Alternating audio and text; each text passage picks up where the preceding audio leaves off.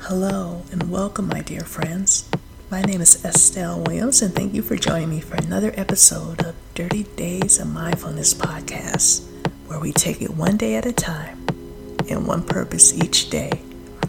For the next 30 days, we will focus on mindful productivity.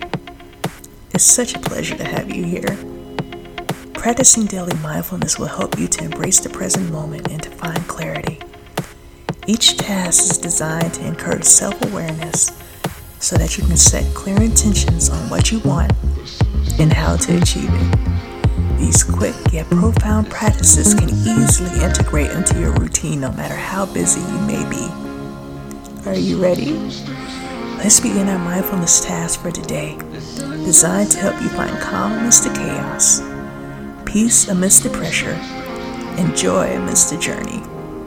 Remember, there's no right or wrong here, only the beautiful unfolding of the present moment. Let's embrace it together. Day 18, Financial Planning and Budgeting. 1. Evaluate your financial situation. Review your current financial status, including income, expenses, savings, and debts. 2. Develop a budget. Create a realistic budget that reflects your financial goals and priorities. 3. Monitor and adjust your budget. Track your spending and make adjustments as needed to stay on track with your financial objectives.